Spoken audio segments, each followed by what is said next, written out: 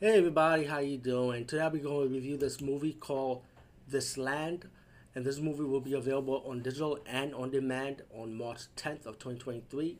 That's next month, and that's not too far off since February is already going to be over.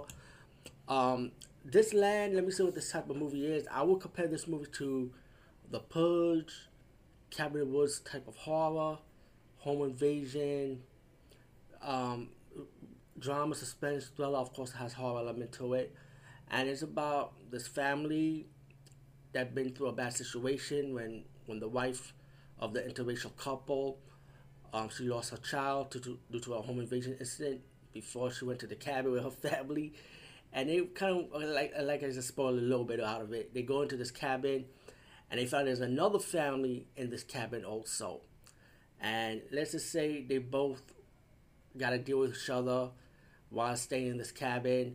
There's a lot of drama, social issues with both families, the interracial couple family with their son and the white southern family, as they both have their own social issues, their own beliefs, their own politics. And I kind of like the story in it because it kind of adds in more depth to the movie. The movie is 1 hour 45 minutes, so that kept me like sitting through it. Like the acting part of it, the story part of it. And as the movie progressed, you find out that the white red family's daughter went to like part of the house and read a book, right, about sacrifice and Aztec evil being, and they sacrifice themselves to this evil being.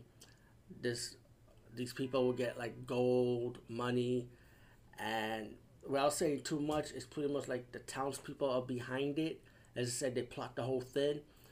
And once we get to the horror elements, it's usually like any other horror movie you usually see with this type of scenario.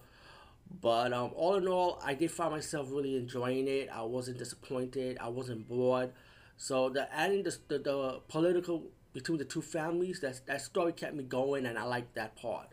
The horror elements, nothing new, but I did, like I said, I found myself enjoying it. Definitely check out This Land. Like I said, it'll be available on March 10th, and I hope you enjoyed this movie as I did. Anyway, over and out.